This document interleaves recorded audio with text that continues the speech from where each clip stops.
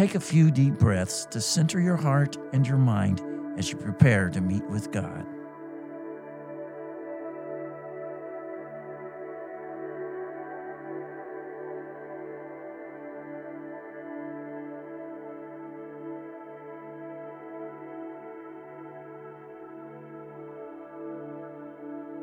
Zephaniah 3:17 says, "The Lord your God is in your midst, a warrior who saves.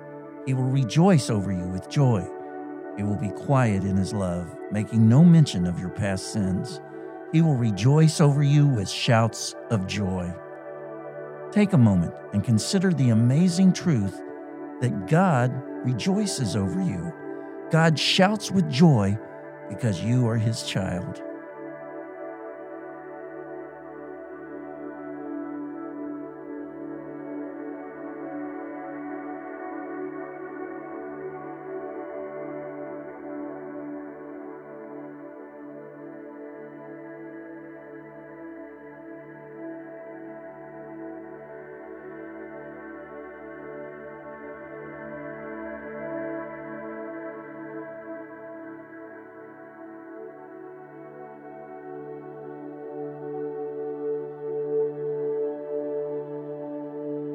Mark chapter 5, verses 1 through 20. So they arrived at the other side of the lake in the region of the Gerasenes. When Jesus climbed out of the boat, a man possessed by an evil spirit came out from the tombs to meet him. This man lived in the burial caves and could no longer be restrained, even with a chain. Whenever he was put into chains and shackles, as he often was, he snapped the chains from his wrists and smashed the shackles. No one was strong enough to subdue him. Day and night he wandered among the burial caves and in the hills, howling and cutting himself with sharp stones. When Jesus was still some distance away, the man saw him, ran to meet him, and bowed low before him. With a shriek, he screamed, "Why are you interfering with me, Jesus, Son of the Most High God? In the name of God, I beg you, don't torture me." For Jesus had already said to the spirit, "Come out of the man, you evil spirit." Then Jesus demanded, "What is your name?" And he replied, "My name is Legion, because there are many of us inside this man." Then the evil spirits begged him again and again not to send them to some distant place. There happened to be a large herd of pigs feeding on the hillside nearby. "Send us into those pigs," the spirit begged. "Let us enter them." So Jesus gave them permission. The evil spirits came out of the man and entered the pigs, and the entire herd of about 2,000 pigs plunged down the steep hillside into the lake and drowned in the water. The herdsmen fled to the nearby town and the surrounding countryside, spreading the news as they ran. People rushed out to see what had happened. A crowd soon gathered around Jesus, and they saw the man who had been possessed by the legion of demons. He was sitting there, fully clothed and perfectly sane, and they were all afraid. Then those who had seen what had happened told the others about the demon-possessed man and the pigs, and the crowd began pleading with Jesus to go away and leave them alone. As Jesus was getting into the boat, the man who had been demon-possessed begged to go with him, but Jesus said, "No, go home to your family and tell them everything the Lord has done for you and how merciful he has been."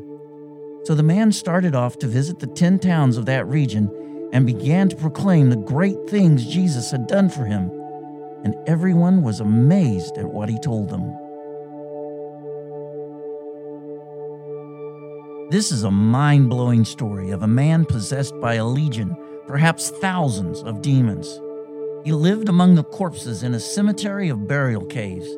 He spent his days and nights screaming in spiritual and physical agony. He and the people who lived in the area probably assumed he would spend his whole life in that condition. And then he met Jesus, and Jesus changed everything. He cast the demons out of the man and into some nearby pigs, who then ran into the lake and drowned themselves. This was an awesome display of Jesus' power and authority. But in the verses we read, we see two reactions to the same event. One reaction is fear. The other is amazement. The truth, the whole truth, and nothing but the truth can look very different through a different set of eyes. The herdsmen who had witnessed what had happened saw a man with the power to control demons. When they told what they had seen, people were terrified. But the man who had been possessed saw Jesus, his deliverer. Mark 5:20 says that when they heard the story from him, they were amazed. That's why Jesus told the man to stay there among his family, friends, and neighbors and tell the story from his perspective. And Jesus wants people to hear your story from you. Just because your sins didn't make the national news doesn't mean that your salvation is less astounding. You are saved because Jesus suffered the horrible agony of crucifixion so that through his blood, your sins could be forgiven. That's a great thing that he did for you. Don't surrender to the temptation to consider your salvation less spectacular because your story wouldn't make a best-selling book. Don't overlook God's great grace. Don't minimize God's great mercy. Don't belittle the power of God's great love that was demonstrated when Jesus died to save you. Go, proclaim the great things that Jesus has done for you. Who are the people who told you about Jesus?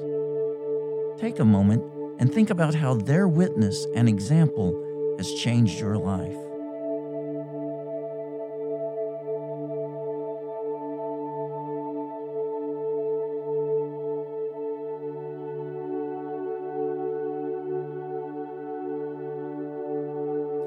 Now, who do you know that you can tell about Jesus?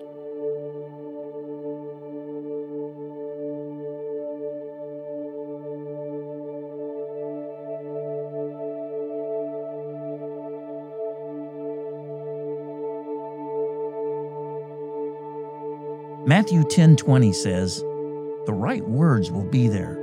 The Spirit of your Father will supply the words." Don't let fear stop you from telling others about Jesus. Watch for opportunities to share your testimony and remind yourself of God's promise. The right words will be there. The right words will be there. The right words will be there.